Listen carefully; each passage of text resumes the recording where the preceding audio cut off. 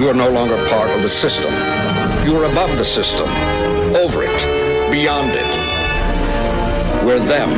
We're they. We are the brothers. Yo, DJ, are you done mixing? Mom told me to tell you. It's about to go down. You know what the difference is between you and me? I make this look good. And you know this, man. Silento. Wow. Our mics are still on. How you do that? Hey, it's Saturday. You know, we back in the building. I just, that's the biggest song I've ever Heard? heard and seen. It's annoying at times, but people like to hear it. Children like to do it. Grown people like to do it. Rod's been pretty much screaming out Silento all day. Shout out to Silento because he's doing it right now. Hey, he has the juice. Yeah, you got the juice. You have the juice, young man. Hey, man. Anybody that's listening to this podcast, we need to do us a favor, man. Go to our Facebook page. It's titled The Brothers. Like it, share it. Trying to get more listeners, more followers. Right now, sharing it. Yeah, so Earl is sharing it, probably inviting you. If you're hearing it, he's inviting you to like our page and share our page. So feel free to do it at your liberty if you enjoy what you hear. You enjoy the topics that we talk about. You just enjoy us three young African-American gentlemen having a good time in the studio recording. If you enjoy that, hey. Right, it didn't matter that we were African American. It does. No, I think it does. We doing something positive. No, I'm proud to be an African. It doesn't matter. It doesn't matter. African American. When it comes down to listeners. Well, we don't. Why you sound like Shaq right now? Now, what if the Caucasian people, what if they can't even say their name? What if they don't want to listen to us now? Well, we invite them. You said we were three African American boys. Okay, Shaquille. Thank you for that PSA. We love everybody. Young African American boys. You'll be my American boy. Y'all think it just being silly today, but it's raining outside. Yeah, it's pouring out there. Shout out and prayers out to everybody in Mexico, man, going through the storm, man. I know we're just catching the aftermath, the light of the rain. It's just raining. One of my students tried to tell me about that. They were like, dude, it's gonna be like an F6. It's gonna be bigger than anything we ever seen before. I said, oh, I didn't know. I really didn't know. So seriously, But it's tailed off a little bit as of this morning. It did tail off. It's still considered an F5 right now. Right. But it did tail off a little morning. So, prayers out and shout out to everybody out there. Definitely be safe. Even if you're on the road out here in Texas, Louisiana, the Gulf, be safe, when you're driving. Use wisdom. Be cautious. Yes, if you don't have to go anywhere, please, be as safe as you can. Netflix and chill. See? He's vying for the Out-of-Line King for this week. I've been hearing that. That Netflix will get you pregnant. Oh, man. Hey, you know what's funny, though? And I don't know if this is out of line or not, but there's really a condom brand. Y'all hear about that? No. It's called Netflix and Chill. Were you shopping in the aisle? No. I saw a little article online. I thought that was interesting, though. Wow, they really made a condom brand for Netflix and Chill, because obviously it's never just Netflix and Chill anymore. I'm not gonna go there, but hey, TVTs. Before we hop into the topic, okay, I want to ask you, what? Do you think that, because we've all been laughing about these whole Hotline Bling meme videos that's been going around, kind of went viral. Do you think that Hotline Bling has the potential to do bigger numbers than Watch Me from Silento? No. Doesn't have the... I was on YouTube just now, and I pulled up the Watch Me Whip, and then a video, and it has 342 million views. So I don't really... Million views, people. And that's just on YouTube. That's not counting radio play, because they probably play it every 5 minutes.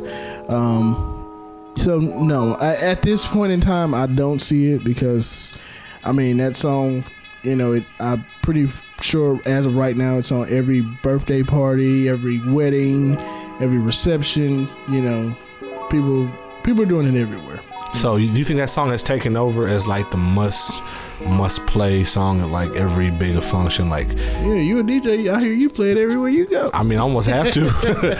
You almost have to. It's probably the most requested joint, especially if kids are there. Yeah, because kids just love to do the little dance. So if you want them to kind of turn up a little bit, the party's dead. You throw that song on, and you're gonna get an immediate reaction. Yeah, because even the church whipping and they now. Yeah. You whipping and day on Sunday morning now. But Anthony Hamilton did his version of it too. In the church. Yeah, please set out. Please don't be doing that. No, hey, I am happy to hear that I have not heard as of yet a Christian remix to the whipping and day. You know, so that's probably a good thing. Those are pretty wet. You may just not have searched far enough, but I'm. You're pretty sure. You're pretty sure there's one out there. Jesus was whipped. He would pray. Hey, check this out too. Before we get into some topics, I know we normally shout some stuff out before we get started. Yes, up. I got this CD in the mail. The boy John Bidden sent. Speak Life. I think he's doing this release party tonight. Oh, okay, cool. Okay, shout out. It's Saturday, so Detroit, right? We may not release it until Monday, but he's doing it Saturday. It's not live, guys. So. Oh, okay. Yeah. It's in Detroit, right? In Detroit, in Michigan. You know, so shout out to him. I know you probably won't go to the release party because this party won't get released till Monday. Or Sunday night. So basically, yeah, Sunday night. But it's available on iTunes, you know what I'm saying? Pretty good CD. I listened to it. You know. What's the title again? Speak Life. Speak Life, man. It's really good. You definitely put some work into it. And it's special because as well. Man. Yeah, I helped write a couple of songs on here. Earl got his first placement, man. So yeah, man, so that's pretty cool, man. Awesome. It's pretty dope. So go ahead, brother. Play good music. Yeah. You know? We out here. We say his name one more time and spell it for the people, just in case they want to look it up. My boy John Bidden, album name Speak Life. John is John. Bidden, or is it Biden? I think it's Bidden. Bidden. It's available on iTunes. Go get that. Go get it, man. Go get it. Support Detroit. It's so cold in the deep. There's a website, www.johnbidden.com. Definitely support good music, man. Oh, don't just steal it either. Buy it. Yeah, go buy it, man. Go buy it, man. Shout out to Apple Music. Yeah. I'm gonna listen to it today. Yeah. As soon as I leave here. You clearly just said go buy it out. You talking about I pay for Apple Music every month, so hey, I buy everything. You know, it's funny because I heard it turn a Periscope with Bizzle. He was saying he almost took his albums off of Apple Music just for the fact he's like, man, we get paid peanuts and people not buying albums like that because they can stream them, you know. So well, you got people changing the game though, man. Yeah, you got people like what's some boys' name? They real nice. I like them, but I always forget. Is it Beast? Humble Beast, man. And, you know, they giving music away, so it's like you have to find what works for you. Yeah, you got to find what works for you. You know. You do? Honestly, so when you see stuff like that, and then with the quality that they're putting out, I've even reconsidered, you know, anything I put out in the future, you know, how I'm going to price it, you know, because you got people giving stuff away. Giving it away, and it's quality. And yeah, so you got to kind of adapt. It does man. make you think. Yeah. And I mean, when you build a following, you know, people are so into you, but man, like I said, they're giving away quality music. You know, so well, that's kind of been their blueprints at the very beginning. They would offer their albums for free. I mean, Humble Beast, they still sell them. They still sell them online, but they still offer every album free online. So that's pretty dope too. So we're gonna kind of jump into a couple good topics today. We've been kind of sitting on a couple of these for a little while, just kind of waiting for the right time. Yeah, but, you know, sitting on them. But it's just raining outside. It's that good old cuddle weather. Yeah. And so get your cuddle, buddy. Don't worry, guys. We're not cuddling. We record this. No, nah, not at all. We're in separate chairs. We don't. Yes. So let's I know one of our topics is speaking of cuddling. Talking about shacking. So that's the term shacking. Shacking. You know, and it's not a biblical term, but you know, old school religious term. Yeah, a lot of times it's thrown around in church, especially, you know, with a couple, you know, man and a woman, and living together in close quarters and not being married. And that's kind of what we have deemed the term shacking as. So now we're just talking about, I guess we're going to kind of differentiate between shacking and how we're defining it and cohabitating. Yeah. Right, you know what I'm saying? Of like, from a roommate standpoint of view, or people like in a committed relationship, you know, or how does how do you Texas? differentiate? Well, we can do that, but you know what, common law? They call that common law marriage. Yeah. You know, so what are your thoughts, Brother Rodney, on the definition of shacking? Is it a good idea? Is it not biblical? Is it a sin? Where you at with that? You can't. mentality? Okay. And this is probably gonna be funny, but I went to Urban Dictionary to define shacking. Oh, okay, I was waiting for the definition of So it. I'm gonna go to the Urban Dictionary, and I'll kind of say this is, probably where we, kind of coined the term from. The Urban Dictionary for shacking. It says a term used when a member of one sex spontaneously spends the night with another member of the opposite sex in a non-platonic way. And, so what I would say, as far as shacking is concerned, I think it's maybe a broad topic, because everybody's going to have their own definition. Everybody's going to have their own interpretation of it. Would y'all agree? Yeah, definitely. Yeah, definitely. Because you know what I'm saying? Because you can honestly, and I really believe this, you can have a platonic relationship with the opposite sex, where there's no funny business. Yeah, there's no funny business, or there's no necessarily, the person doesn't have to be butt ugly, to say, because in a way to say that there's no attraction there. You know what I'm saying? It doesn't have to be like, ooh, I would never mess with her. Like, you a mud duck. I wouldn't touch you with a 10-foot pole like Grinch. You know what I'm saying? It doesn't have to be like that. I honestly believe that there are platonic friends, you know what I'm saying, that are strictly platonic, that can, cohabitate. Y'all never had no thoughts? I don't know that, but I'm just saying I believe that you can, have those type of relationships to where, hey, I think of you as family, or, I think of you as a friend that I would never cross that line with.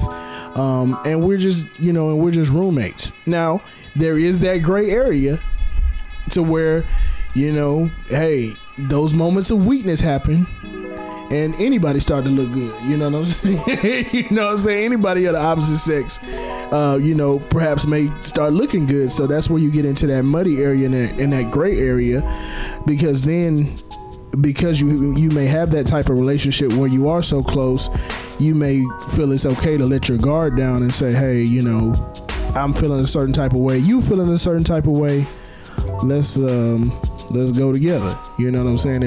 If I can say that. You know what I'm saying? So it's gonna be a lot of different interpretations of, what you feel is right, what you feel is wrong. If you think you can, cohabitate with somebody of the opposite sex and it not be anything, if you can't, you know what I'm saying, it's gonna be left up to you and your convictions. So it's funny you brought that up though. Do you think, like, this is just us chopping it up, do you think people are more against the opposite sex staying together when they're like doing stuff together, or they're in a relationship, or do you think just the whole idea of having an opposite sex roommate, do you think it's one or the other? You know what I'm saying? Or is it just the whole perception of it? I think it's the perception. I think when it really boils down to it, if you have a couple who is obviously in a relationship, it's just automatically, or let me just rewind that. If you have somebody, like, just say roommates, you know what I mean? Like, it could be two relatively attractive people. Right. They may even be in other relationships with other people, you know what I'm saying? Right. But the fact that they're living together under the same roof, going to sleep, they could be in opposite sides of the house, you know what I'm saying? Sleeping in their own beds. I guess the perception is that if you're living with a woman, you smashing her. something's going down. Like, and the way we're brought up in church down. should think that way. Because, like, for, like, you know, Soldier's a bachelor. You know what I'm saying? Right. Like, if I walked in your house, you know what I'm saying, and I came in, some ladies folding clothes on the couch. You automatically thinking yeah, that. Your mind always like, hey, bro, like, there's something you didn't tell me? Like, what's going on? You know, exactly. So automatically it's like, what are y'all doing? She folding your drawers? Yeah, you know what I'm saying? Especially if she folding the drawers. You know what I'm saying? Silento. Right. Exactly. So I think that's the mentality that we have, and I think that's just in church though. So I mean, are you thinking that the world feels like it's cool. okay? It's all right. It's fine, like because that's culture, right? Yeah, that's culture because you can have two people that's, like I said, platonic friends. You know, and nothing, you know, if they set the boundaries, they set the rules that nothing is going to happen sexually, or, you know, there's no just no sexual attraction to that to the opposite person. Don't be wandering my room late at night. Yeah, exactly. You know what I'm saying? I believe the world has that, you know, that mentality and that concept that can happen. But I think in church it's like, nah, if you stand with somebody of the opposite sex, something got to be going on. Yeah, we always use the don't get an enemy room, you know. Yeah, we say that. Can a man take fire in his bosom? Don't let your good be evilly spoken of, right? I can kind of see, you know, I see where we come from with that as a church. You know, I say we as a body because I don't want us to sound divided either. Right. But I think too, we got to be dangerous not to assume all the time. Right. You know, it's one of them things where, like, I've seen people who are about to get married. Yeah, you know? I was getting ready to mention that exactly, and like they have a place they're establishing together, right? And so, is it wise necessarily to move in together, right, beforehand, before month or so before you get married? I know me and Sherelle, man, like, you know, I moved into the apartment maybe a few months before. Like, she didn't move in there with me. Yeah, you know, she stayed with her parents. But she was visiting though. Yeah, she came over. Yeah. We didn't do anything. That's clearly, you know. Yeah, we know yeah, that. Yeah, but I mean, like, she didn't stay. I mean, as adults, we could have made the decision to. No, I'm happy you brought that up. So there was never a time that she ever spent the night. No, once? no. Sherelle never stayed over my house. She stayed late, you know, before. Yeah. And that was really during the time closer to the wedding day. Yeah. We were getting stuff together because, I mean, honestly, some of that stuff you don't want to be doing, like your first weeks of marriage. Some people say that's cool, right. But I kind of like the whole. She was coming over helping getting the apartment already ready, you know. So you come back from honeymoons and stuff, you can just come into your house. And It's already established. It's bad enough you're gonna have to open up gifts, like, and if you got a lot of them, yeah, you know, so which y'all did because I carried them to the car. Yeah, we all exactly. did. Yeah, we got a lot of gifts, you know what I'm saying? So, like, it was cool to just be able to, like, walk into our apartment at the time and just be y'all. It's furnished and it's but yeah, she ready would to come go. over and do that, but no, never a situation. And I was out, even if no matter how late it got, you know, I would just take her home, you know what I'm saying? And that's what I think her mom trusted me to do. Yeah, you know, to bring her home and even let her know, even as adults, you know, hey, she's gonna be kind of like pretty late, you know, just leave the door open or whatever. You know? That's real. So SM, so let's get your take, and then I got a question for you as well. Most definitely. Explain your take. I pretty much piggybacking off of what y'all brothers are saying. I think it's a worldview versus a church view. How we kind of we all brought up in the church, and so I think we all have that mentality of like, okay, if I'm living with this woman, I even had the opportunity. It was a young lady who I kind of down and out on her luck, whatever. She needs some place to stay, and so a part of me almost wanted to be like, hey, you can come. I got a spare bedroom. That was my question. That was my question to you. Like, word? What would your take be, barring any outside voices? You know, what would your take be of, you know, a young lady, not necessarily down on her luck or anything, you know, was like, hey, you know, I know you have an extra room, or, you know, you guys may have been discussing it. She's like, hey, I'm looking for a roommate. I need somewhere to stay. Do you mind if we room together? You know, how are you going to approach that situation? Are you saying just because who I am, I'm not going to let that perception, you know, ruin my image or tarnish my image, or I don't care what people say. I know we're not doing anything. How would you approach it? It's a little bit of both, actually. I think where I know that God want to take me, I do have some sort of an image to try to portray, just because I don't want to reflect badly upon myself or my church or my family. Right. Number two, I think that I've reached a point where I don't necessarily listen to all the outside voices either. I'm still going to operate under my own convictions, not based upon anybody else's convictions put on me. And I want to be, you know what I'm saying, a help to somebody, but it would have to be probably a set plan, maybe something that's temporary. Be like, okay, like from this date to this date, I'm going to be actively helping you try to find a place. You know, this is not that's going to be set in stone, and of course there has to be some clear, drawn out guidelines. You know what I'm saying? Yeah, you can't be walking around in your panties. You know, me too. You know what I'm saying? Hey, not panties, but just drugs. I'm about to say that. Come on now. Say, what panties you wear? Yeah, whoop. So like, hey, look, at 8 o'clock, you don't pass the living room threshold. Yeah, all right, you know let me what tell I'm you saying? something. Stay in your room. Right. Use the bathroom on your side. On your side. Your side. Your side. Okay, let me stop.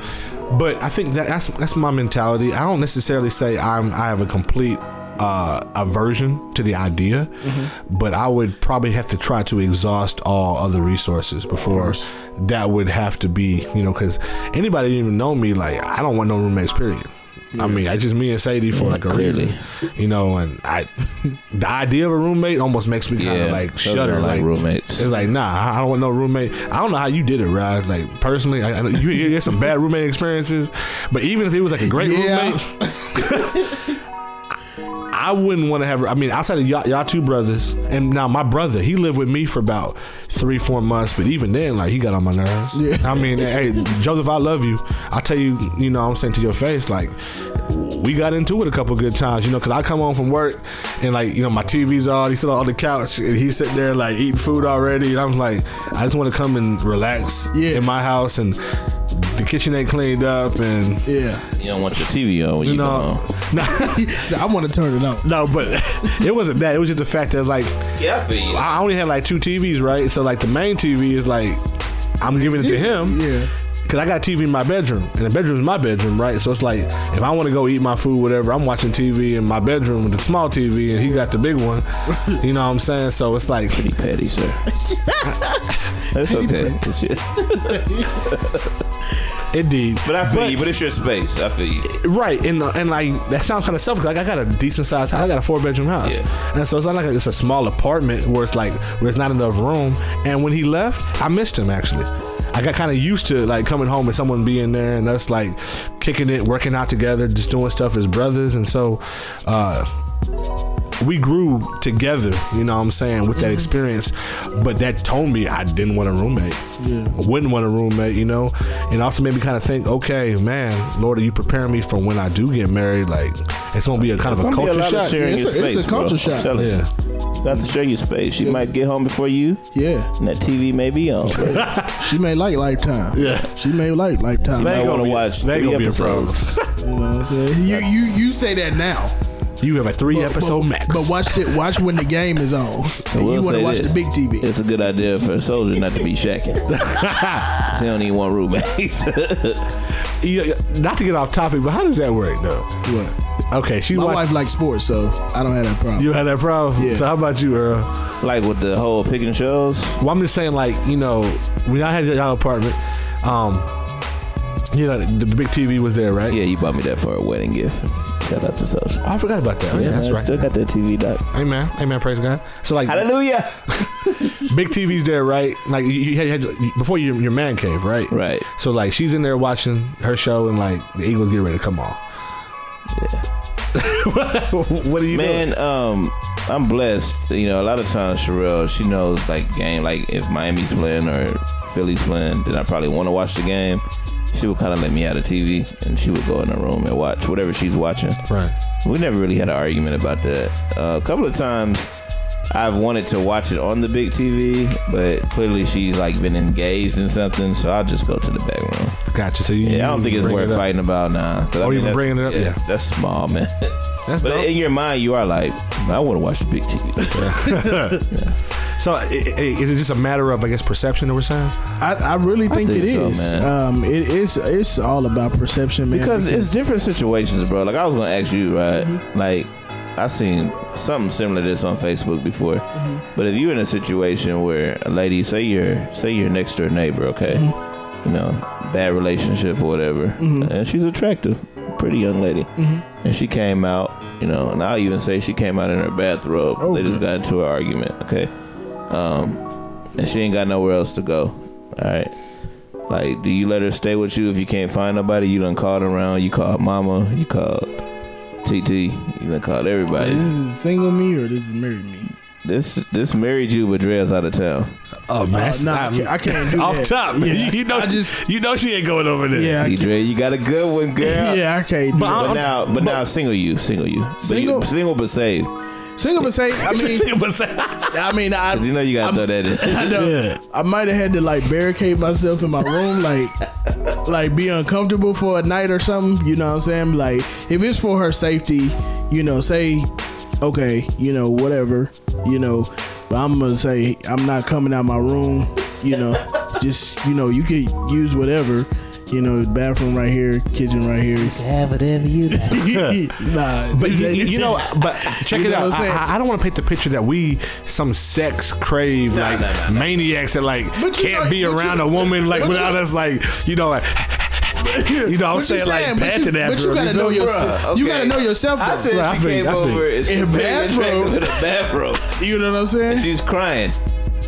I feel that. I feel that. I'm She's saying like Superman right there. Yeah, it's like we're human. we are human. You know what I mean? You know what I'm But saying? It ain't gonna bite. I don't think your mind, as soon as you knock on the door, you open the door, you be like, ooh, you sexy. You know what I'm saying? I don't think you automatically go, I mean, you might say, but, Horny toes. yeah, you just like, hey, you know? But I mean, I definitely think like, as maybe Yeah, time progressed or the evening progressed, like and especially if it's a situation like that where she probably gonna tell you stuff that you don't, you know, she's gonna vent to you and tell you stuff, and you gonna be like, oh, shuck it, yeah, exactly. You know, she gonna think, like Earl said, she gonna think you that Superman because you opened up your heart and you know you opened up your house to her, so she's gonna think, you know, highly of you in that moment. You know, whether it be just emotional or what. You know, she's gonna be thinking like really, really highly of you, and you let your guard down, and it's, you know, it's pretty much game over. how about let's add another coal to the fire though. Okay. Let's say your wife had a friend and y'all married, right? So and she had like a coworker friend and like husband was like, I don't know, beating on her or whatever, and she attractive, whatever, she got no place to go, and so your wife is who bring her over and bring her in, like they real close, and then all of a sudden like her friends like making little slide comments. It's like not overt whatever, Yeah. but like, you know, you can kind of tell if somebody's like almost kind of crossing the line a little bit and like don't have your necessary best interests at heart. Are you like talking to wifey right away, be like, hey, she gotta go? Yeah, you know what I mean? have to. I say you have to. You better. You know what I'm saying? You better. Because, I mean, if you don't, you just try to handle it yourself, and, you know, it just gets small, you know, get bigger and bigger. Yeah, that angel on one shoulder, but that other one, Situation just gets huge, and then at one point, you know, the wife go to the stove, and then you know, hey, you know. So, but we're on. All right. So, from y'all's point of view, is it possible in your mind, you think it's cool like to stay with somebody from the opposite sex as a roommate? And I don't think there's any inherent sin in the action at all. I think that it's a matter of going there. You think you can? Correct. I believe you can. I don't think you should. Yeah, but and like I think it all goes back to perception, because if you just quote unquote you go to the same ministry, you have a single brother, a single sister, they roommate together. I don't even think people would care if they knew that you two dated other people. If you stayed together, people would assume that you slept together. Off top. Or we're sleeping, like actively engaged in that. And that would be the rumor, the news report that circulated around the church, you know, every time. You know they came out the same car. you know what I'm saying? So I mean that's a very fine line, because you know it can be done. Yeah, it's just, to me, I think it can be done. I think it's putting yourself in a position where you always have to be cautious and mindful. But it can probably be done. Would I do it? Probably not. Would I had did it as a single man? Probably not. You know, well, I mean, because even if Sherelle had been like, okay, you know what, we got 2 weeks before we get married, and we gonna go ahead. It's no point. Let's say her parents is not here in town, whatever. Right. And so she's paying for a place. You know what I mean? Right. Like the lease is getting ready to be up and stuff. And she's like, why am I paying separate rent elsewhere? I'm over here all the time, almost all night. You're taking me home to this other place just for me to go to sleep and wake right up, go to work and come right over there. I'm kicking with you anyway. Yeah. These next 2-3 weeks, I'm just gonna live over there. We ain't gonna do anything. What's the difference between you actually going to sleep? Yeah. And that's the difference, like perception. Like I think if you come to the point to say like, I don't care what nobody say, like I'm not finna pay rent over here another month. Yeah. You know what I'm saying? Like I don't care what nobody say. I know we're not getting ready to do nothing. You know what I'm saying? You got a couch. I mean, exactly. You know what I'm saying? Like it's not just a box that you stay in where you got to be on one side and I got to be on one side. Pretty much most apartments gonna have a bedroom and a living room. You know what I'm saying? You gotta sleep in the same bed. Yeah, exactly. So I mean, it definitely can. Like I said, it can be done. Like I said, like we all been saying, it's perception, and I think it's your intent. You know what I'm saying? 'Cause I mean, you got to make a choice. What I used to always hate is people saying, and I guess as I got older, I started thinking more logically. I guess I'm like, when they say you don't have ladies over at your house at all, you know, or at night. Well, to be honestly, you know, whatever you do at night, you can do during the daytime. You know, so it's just one of them things. You preaching right there, sir. It's just being real, say it again, sir. When people when they want to do something, you gonna find a time to do it. It don't matter if it's daytime or nighttime, but it's about them people, man, and the decisions you're gonna make. You know, like if you know you can't handle that, don't do her coming over to watch a movie at whatever time it is. Right. You know, now I do believe this at a certain time of the night when you're kind of like, you know, winding down, kind of tired. It's probably a good idea because of your decision making. Right. You know what I'm saying? Your senses aren't as heightened. Yeah, but I mean, her being over a certain part of the day, you know, it's cool. Yeah. But it's like, I mean, like you said, you can get pregnant at 2 o'clock in the morning or 2 o'clock in the afternoon. Like, bro. Like you can't at 11 at night. Yeah, it's the same thing. Same thing. Yeah. It's all perception. You know, I would, if I had advice to give to a young man, I would say, probably try to find you a male roommate. You know, even if you're not a Christian, to be honest. You know, just to, I mean. And like you said, even if you're not a Christian, because I believe, you know, once you do find that person that you choose to be with or date, you know what I'm saying, that might, you know, cause an issue because they're going to be like, well, you spending all your days with me, but you at home with another person, you know what I'm saying? And like I said, you don't necessarily have to be doing anything, but just that perception, you know what I'm saying? You perceive that you live with another woman, you know, but your woman don't live with you, so it could cause problems. Let me ask this question though. What's up? Is there any type of wisdom with, I know how the world views, you know, sex before marriage, meaning that, I want to pretty much test drive before I buy. You know what I'm saying? Yeah, I've seen that a lot online. But like it's like test driving, how we test drive cars. Right, you know, why not? Yeah, I feel you. Which I think is just ridiculous, man.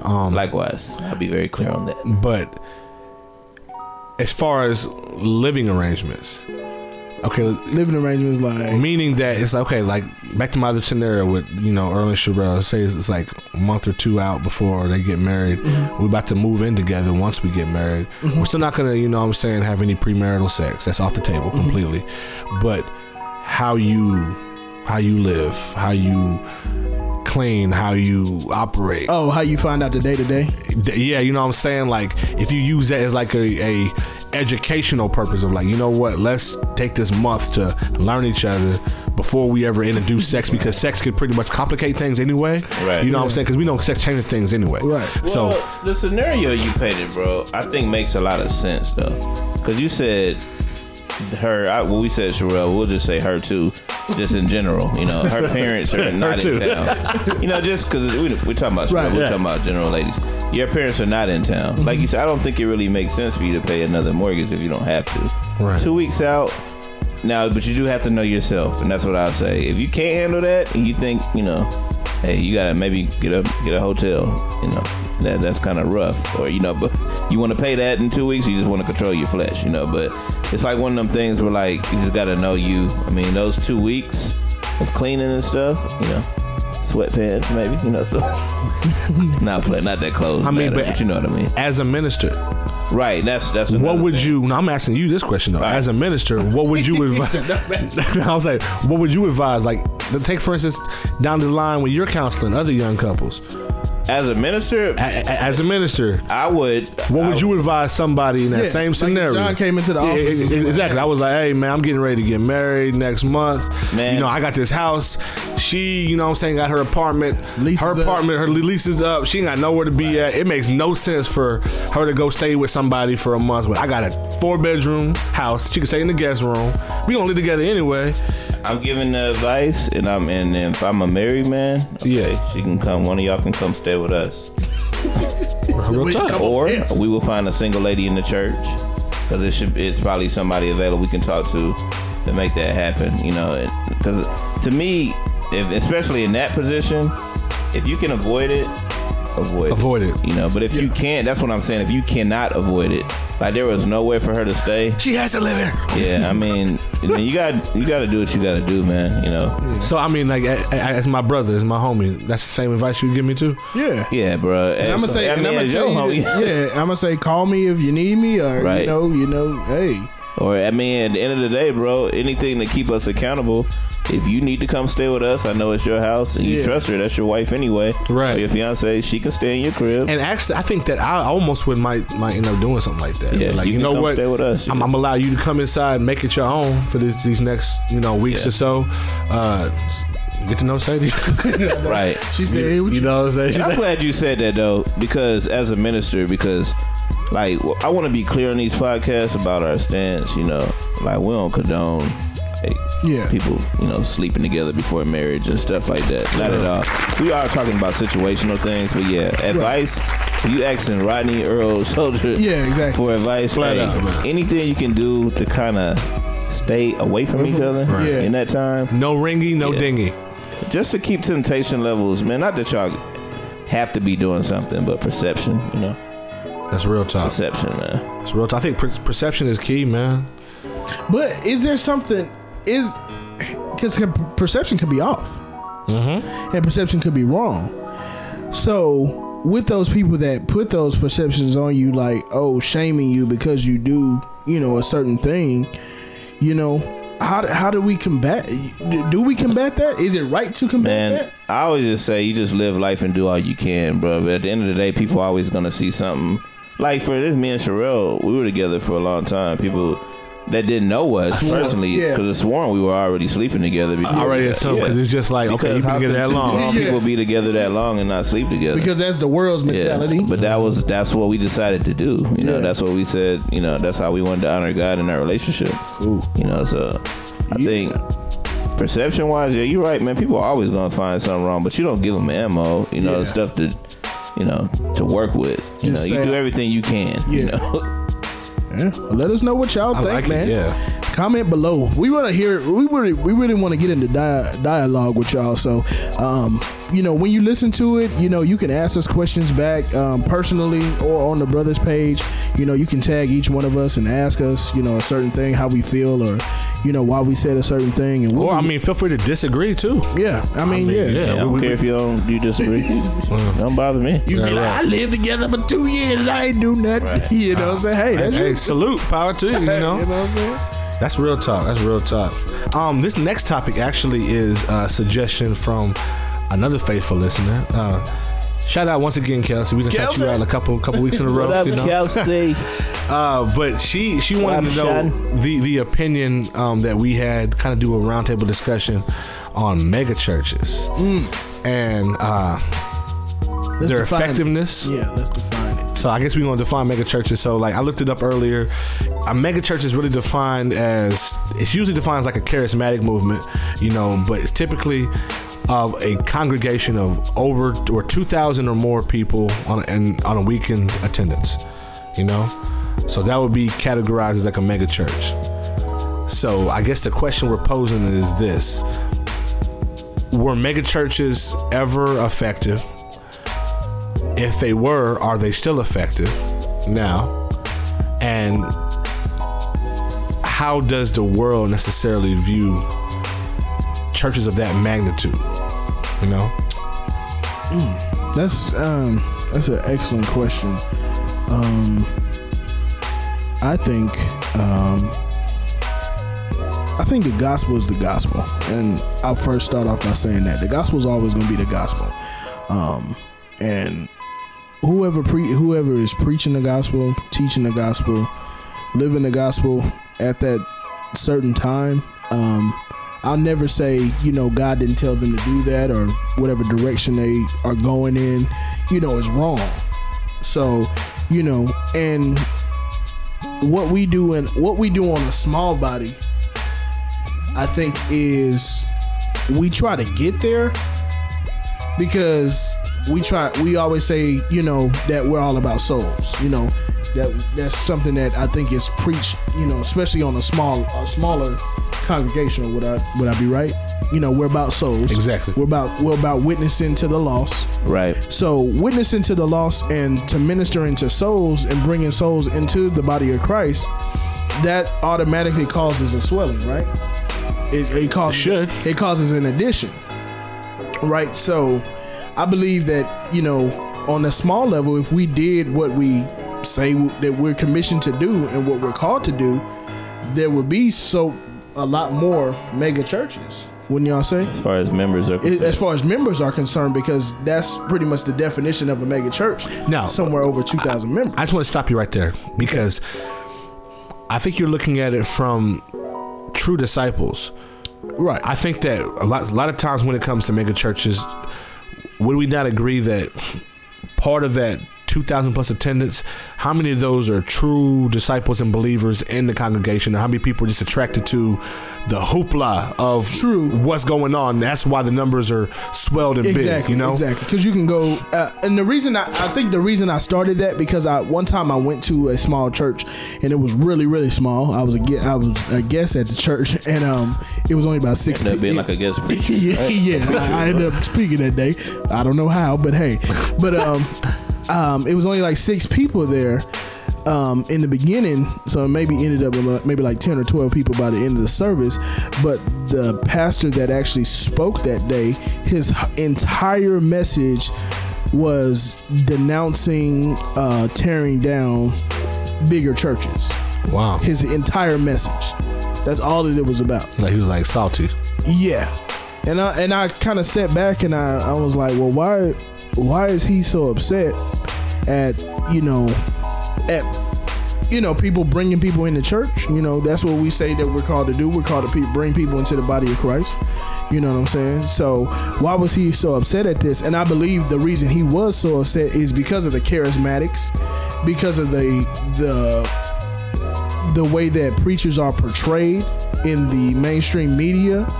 And not to say that the specific preacher that he was talking about wasn't all about money, but that's how we are portrayed, as the body of Christ, that we are all about money and, things like that. Pastor got to have a jet, pastor got to have a Bentley, while the members driving Nissans and, Hondas, you know what I'm saying? That's how churches looked at. You know what I'm saying? So I don't know if he was upset about that, or, something happened to him in a big church. It could have been a whole lot of things, but like I said, I don't say that they're not effective or at all, because I know there's prominent ministries that are very, very large that do the work, but then I also know that there are others that are just, it's like a run of the mill. They run people in and out, and I don't think anybody's lives are affected. I guess that was kind of the meat of the question. Like, when you have a church of that size, are you effective to like your core group of believers there? Or I'm sure you have probably a staple, like a pillar or foundation of people, but do you have people who are falling through the cracks right and left because you just don't have the availability, the staffing, or even the vision to truly reach out and minister to those who are just coming to church because they're attracted to the lights, camera, and action? Yeah, and I there was a time where I went to one of the bigger ministries in the city, and the pastor used to always say, you see the glory, on a Sunday, you see this big, service go on, but he was like, realistically, it's only a handful of people. It's a handful of people that actually put this together. So you see all these people, you know what I'm saying, but not everybody's doing the work. You know what I'm saying? It's only a handful of people that are committed that make sure this goes on. You know, would you consider that church a mega church? For this area, I would. So for this area, but like, yeah, I mean, I don't think I would consider it on a grand scale nationally. I wouldn't say it was a mega church, but for this area, I would say, yeah. So what about you, Earl?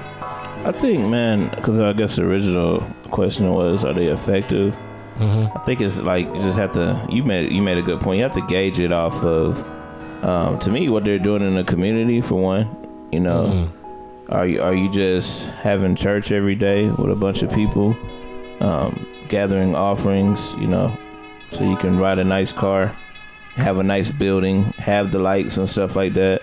Are you really reaching out to your community? Are you impacting the community? You know. Are you feeding the poor? You know, what are you doing? You know, with your members? Do you have a relationship with your members? You know, or are they just people who pay your mortgage, your car notes? You know, why they struggle? You know what I mean?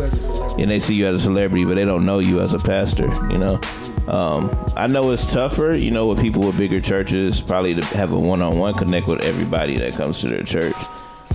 Like if you use a guy like, and this is not bashing at all, somebody like a TD Jakes, I don't believe he knows every member who comes to his church every Sunday, which is impossible, you know, so I'm not knocking him for that. But I think the bigger you get, it does become a little tougher. And then back to what Rodney said, a church like, is it all right to say that? Christian House of Prayer, you know, I'm sure they started off small, just like any other church. So even to tag on to what Bishop Holcomb was saying, he's a great guy. You know, I love Bishop Holcomb, man. I run into him. He's always a genuine guy, man. Yeah, me too. And I think he deserves what he has because I'm sure he worked hard from the bottom. You know what I'm saying? So I mean, like, also what goes with that, seeing the glory. You weren't with us when we were in that small. You know, you just see this big building, but man, we started small, man. You know, we had to find a building to have our first services in, or like Bishop Grace may have started in the living room, you know, and then onto a restaurant, and to, you know, you see the big, even our church, where we're at now, you know, people don't know the story behind it. So I think churches are effective as long as they're doing their job, you know, but there are mega churches or bigger churches who ain't doing nothing, you know, nothing but having conference after conference. You know, to raise an offering, and they're just that church that exists in that city. You know, a big church ain't making an impact with nobody. You know, so I guess my question now is that, do you feel like once a church reaches a certain size, it should then break off into a smaller church, or have like sister churches, so that they can kind of focus on the new converts or the flock, whatever? Like, okay, you've reached certain size of growth, so now, isn't that how it was almost biblically in time? Like, there wasn't, I can't think of a mega church. Like, yeah, well, I don't think you necessarily have to break off or, you know, do that, but you have to implement something that's going to work for your congregation.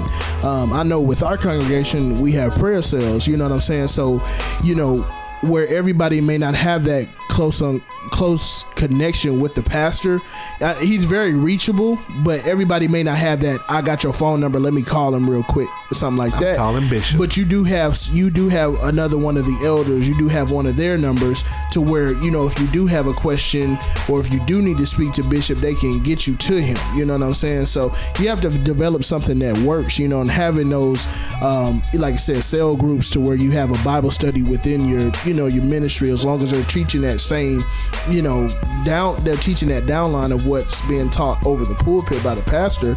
You know, I definitely think that can be effective, but I wouldn't necessarily say that you have to break off. I mean, sometimes it may be wise, because especially if you get to a size where you maybe have to do 4 or 5 services a day just due to the crowd. Okay, then maybe we need to think about, you know, breaking off or something like that. Logistically, exactly. I think about location, you know. Exactly. In some places, like for us in the city of Killeen, I don't think it makes sense for us to have 2 or 3 new Zions in the city of Killeen. Right. You know, that's just, it's not that big. You know, it's a lot of people, but there's enough churches. But like, if you're like in maybe a Dallas, you know, I see why people have like maybe a North Campus or South Campus, you know, because to reach everybody, especially if you're closer to those inner cities or, you know, different areas, you know, so you can kind of reach some different people.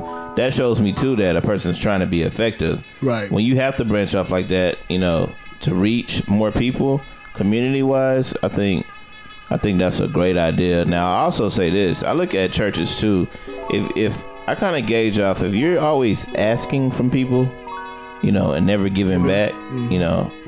It's always a sign. That's always a sign to me that, you know, you're not effective. You're effective as your goal of being a superstar preacher. What are you contributing? Yeah, but what are you, man, I went to we visited a church maybe about a month ago now.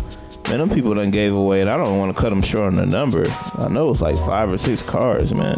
Wow. They've given to their congregation, man. Wow. They're constantly giving. It got so bad, bro, where like I don't know the full story, but they were in this like little house-looking church, bro. And God ended up blessing them to a point where they were able to build. So they knocked that little house thing down, have like this nice church. It doesn't look as big as it does on the inside. On the outside, it's a nice looking building. When you go in, you're like amazed at like the top quality of stuff. Wow. When they got into that building, it was paid off. Wow. You know, to a point where people were like thinking they were selling drugs and stuff, bro. Wow. You know, but they do so much in the community, man. I mean, they're not giving like, you know, they're not going like to these little used car places, like these shabby cars. Right. They're giving away nice cars. Nice rides, yeah. And I think that's impacting people. To me, you're being effective, you know. Exactly. Even on that level, you know, and that would tell me as they get bigger that they would just do more. But smaller churches, medium-sized churches, and bigger churches, some have that mentality of take, and they never give, you know. So, for sure. John, what do you feel? Yet again, I mean, y'all brothers hitting the nail on the head today, boy. I'm agreeing with everything. I think that at a certain level, I think that mega churches get a bad rep. They do. Just for the simple fact that it's all about the flashing lights. You get caught up with the television ministry, the book sales, and we've turned the pastors into celebrities. You know, some of that's on the pastors because they promote themselves as celebrities, and so we put them on the pedestal, and they have no problem being up there. And when they fall, you know, they crush everybody underneath them, just for the simple fact that they should never be on that pedestal to begin with. But that's not to say that a church of its magnitude can't be effective in the community, can't be effective reaching the lost. And sometimes there are going to be a certain demographic of people who are only going to be attracted to a church of that size. Like just people in the Dallas area, they'll go to Bishop Jake's church because it's big and they feel they can kind of duck in the back, not be bombarded by a bunch of different people. So that religious conscience to say, "Whoo, I've been to church." Exactly. So like you have that draw, and while they're in the building, man, the Holy Spirit can work on them. You know what I'm saying? So that's nothing to shake your head at. But on the other side, I guess I've never been a part of a ministry that was big like that.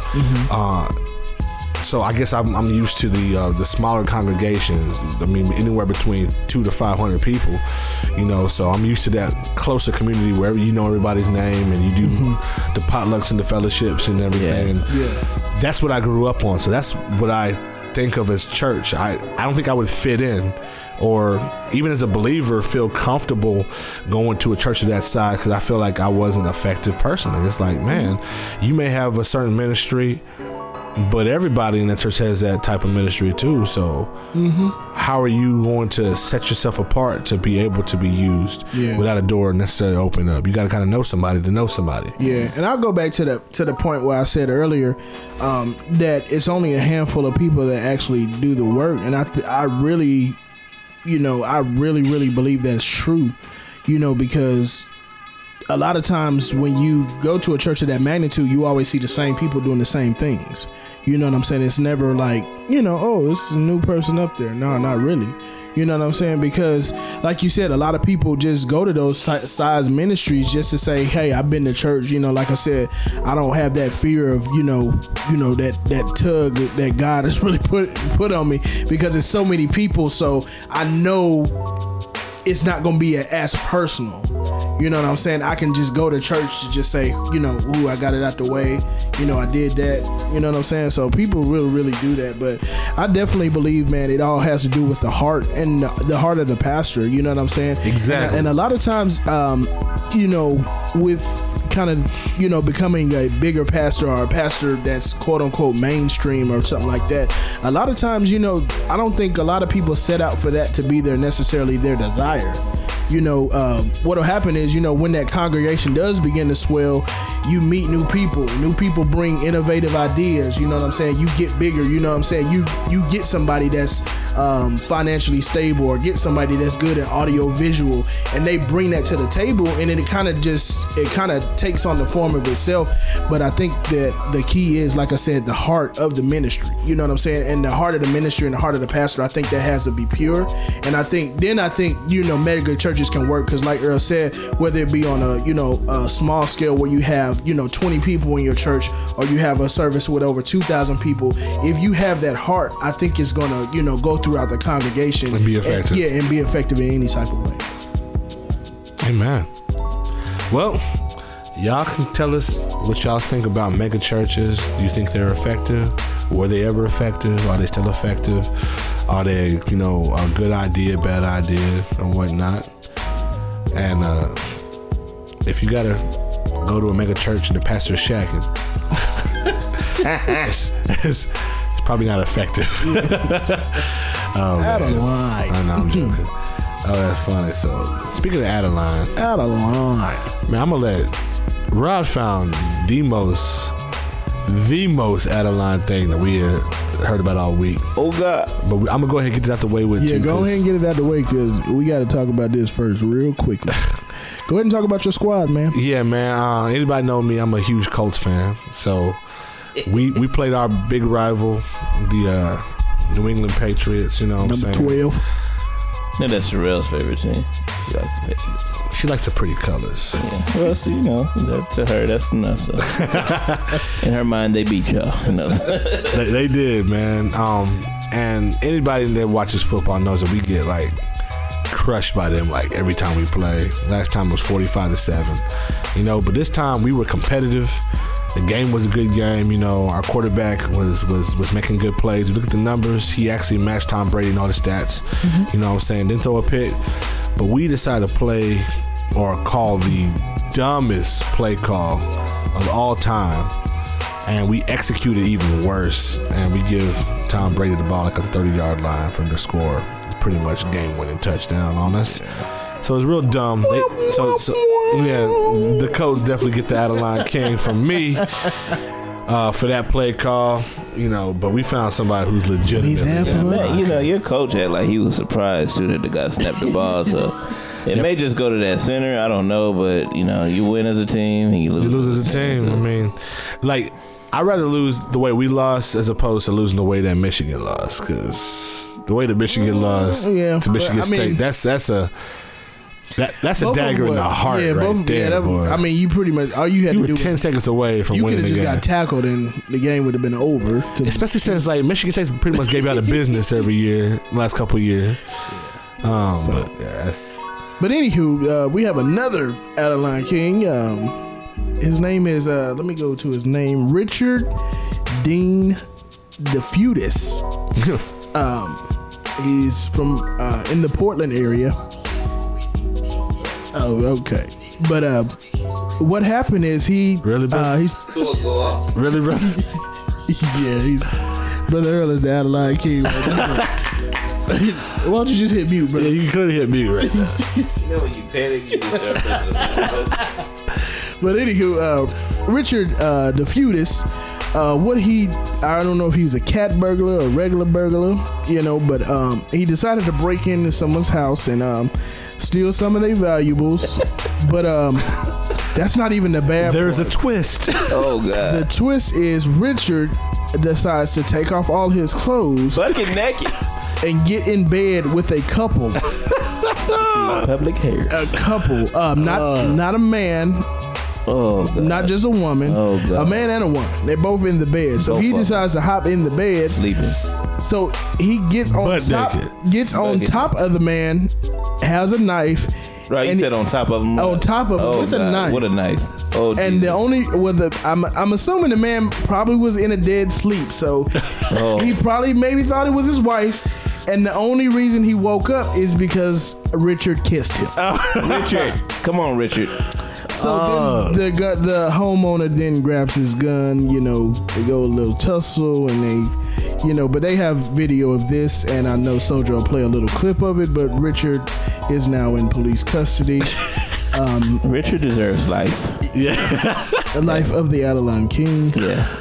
But that's a What are you whole doing, brother? way to be woken. When you wake up and this man is counseling naked every day that he's in jail. Some kind of counseling. You wake up and a naked man's on top of you with a Because knife. I'm pretty sure the other guy thought it was his wife. I'm pretty sure. Because first of all, it's bad enough you broke in these people's house, okay? You already violated their privacy. But you just got downright disrespectful. You got get butt naked and get in their bed, bro. Like, that just took it to a whole other level of disrespect. Richard's up there with the serial pooper. He is, bro. This might even be worse because the serial pooper here probably was a joke at first, and then it turned into something. He thought it was fun. He got something out of it. But Richard, this man just stole stuff, broke in the house, and then completely get naked and jump into bed with you. Like, how do you think you gonna get away? Like, you just want to get caught? Like, I'm just trying to figure out like what went through his mind. Like, he's probably on some drugs or something. Let me get in the bed and kiss him. So I'm sorry, Richard DeFutis, you sir, Adeline King, for the week, for the years. The rest of 2015, he Adeline. We gotta do something big, man. The end of the year is coming up. We gotta plan something. Man, 2016. Yeah, man. We gotta 2015 went by fast, man. It really did, bro. It's like we about to be in November, like next week. November. Holiday season is Thanksgiving is coming, dog. And Christmas. New Year's. It's like, I feel like I blinked and we went from May to September to now, almost November. And this school year's been going by fast. I looked up and report cards are due. I'm like, what? We've been in school 9 weeks? Hey man, you gotta tell that story real quick before we close out, brother. About my boy. I won't say his name for his privacy. Yeah, we'll call him Student B. Student B. It's a boy. So Student B has been acting up. Student B's been acting up pretty bad, okay? And I mean, like, bro, I can't even turn my back from Student B. Like, if I send him to the bathroom, I guarantee you he's in there playing. He does stuff like he farts in class, bro. And like, it stinks. It really does. It really does. Actually, I remember some girls complaining about him, right? They're like, he keeps farting, but this time he wasn't farting. He just kind of smells like that. And now he's just a stinky little boy, all right? So he's just always doing bad stuff, picking with students, but saying they're picking with him. So I just got tired. I called his mom after a while. I had talked to him. I tried to use that approach of, look, man, because I felt like he had it rough at home. I'm here for you if you need me. He cries like I really got through him. Got through to him and said something deep. So I'm like, man, I'm getting through to this guy. Keeps doing bad stuff. So report card time came. Keeps doing bad. All right. Now, you know about elementary report cards. They get a grade, but they also get a behavior report. So like, E is excellent. S is satisfactory, which means they have a little stuff to work on, but it's not horrible. N is needs improvement.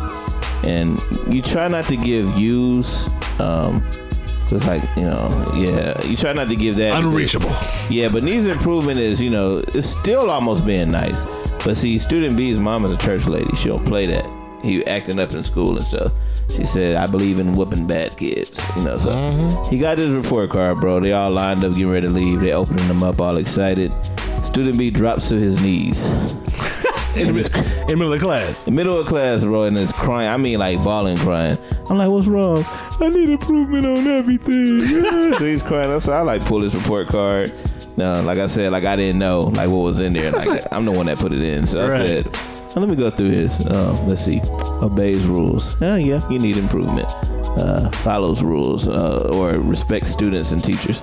Yep, need improvement. I go down the list. I'm like, hey, man, this is true, okay?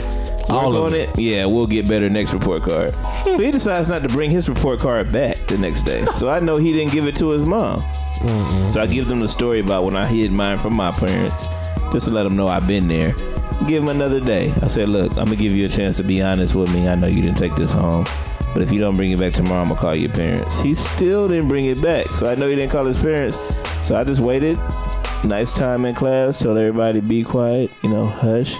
I have a phone call to make. Made a phone call to his mom during class where everybody was during class. Bro, he dropped his head down, cried again. Mom found out that she didn't get that report card.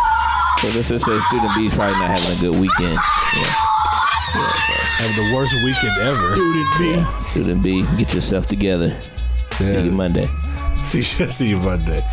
All right, y'all, we gonna get out of y'all here. Appreciate the time that y'all took to listen and tune in, share, and comment. We definitely appreciate the love, but just piggybacking off of what Rod said, please dialogue with us. Tell a friend to tell a friend to tell a friend. Support the brothers, man. We trying to make sure that we stay relevant for y'all, and we enjoy doing this each week. So, however we can improve, let us know. Words of wisdom? Oh, words of wisdom. No sex before marriage. No drinking and driving. No shacking if you don't have to. Peace. All right. Bye-bye. Y'all be blessed. All right. Deuce.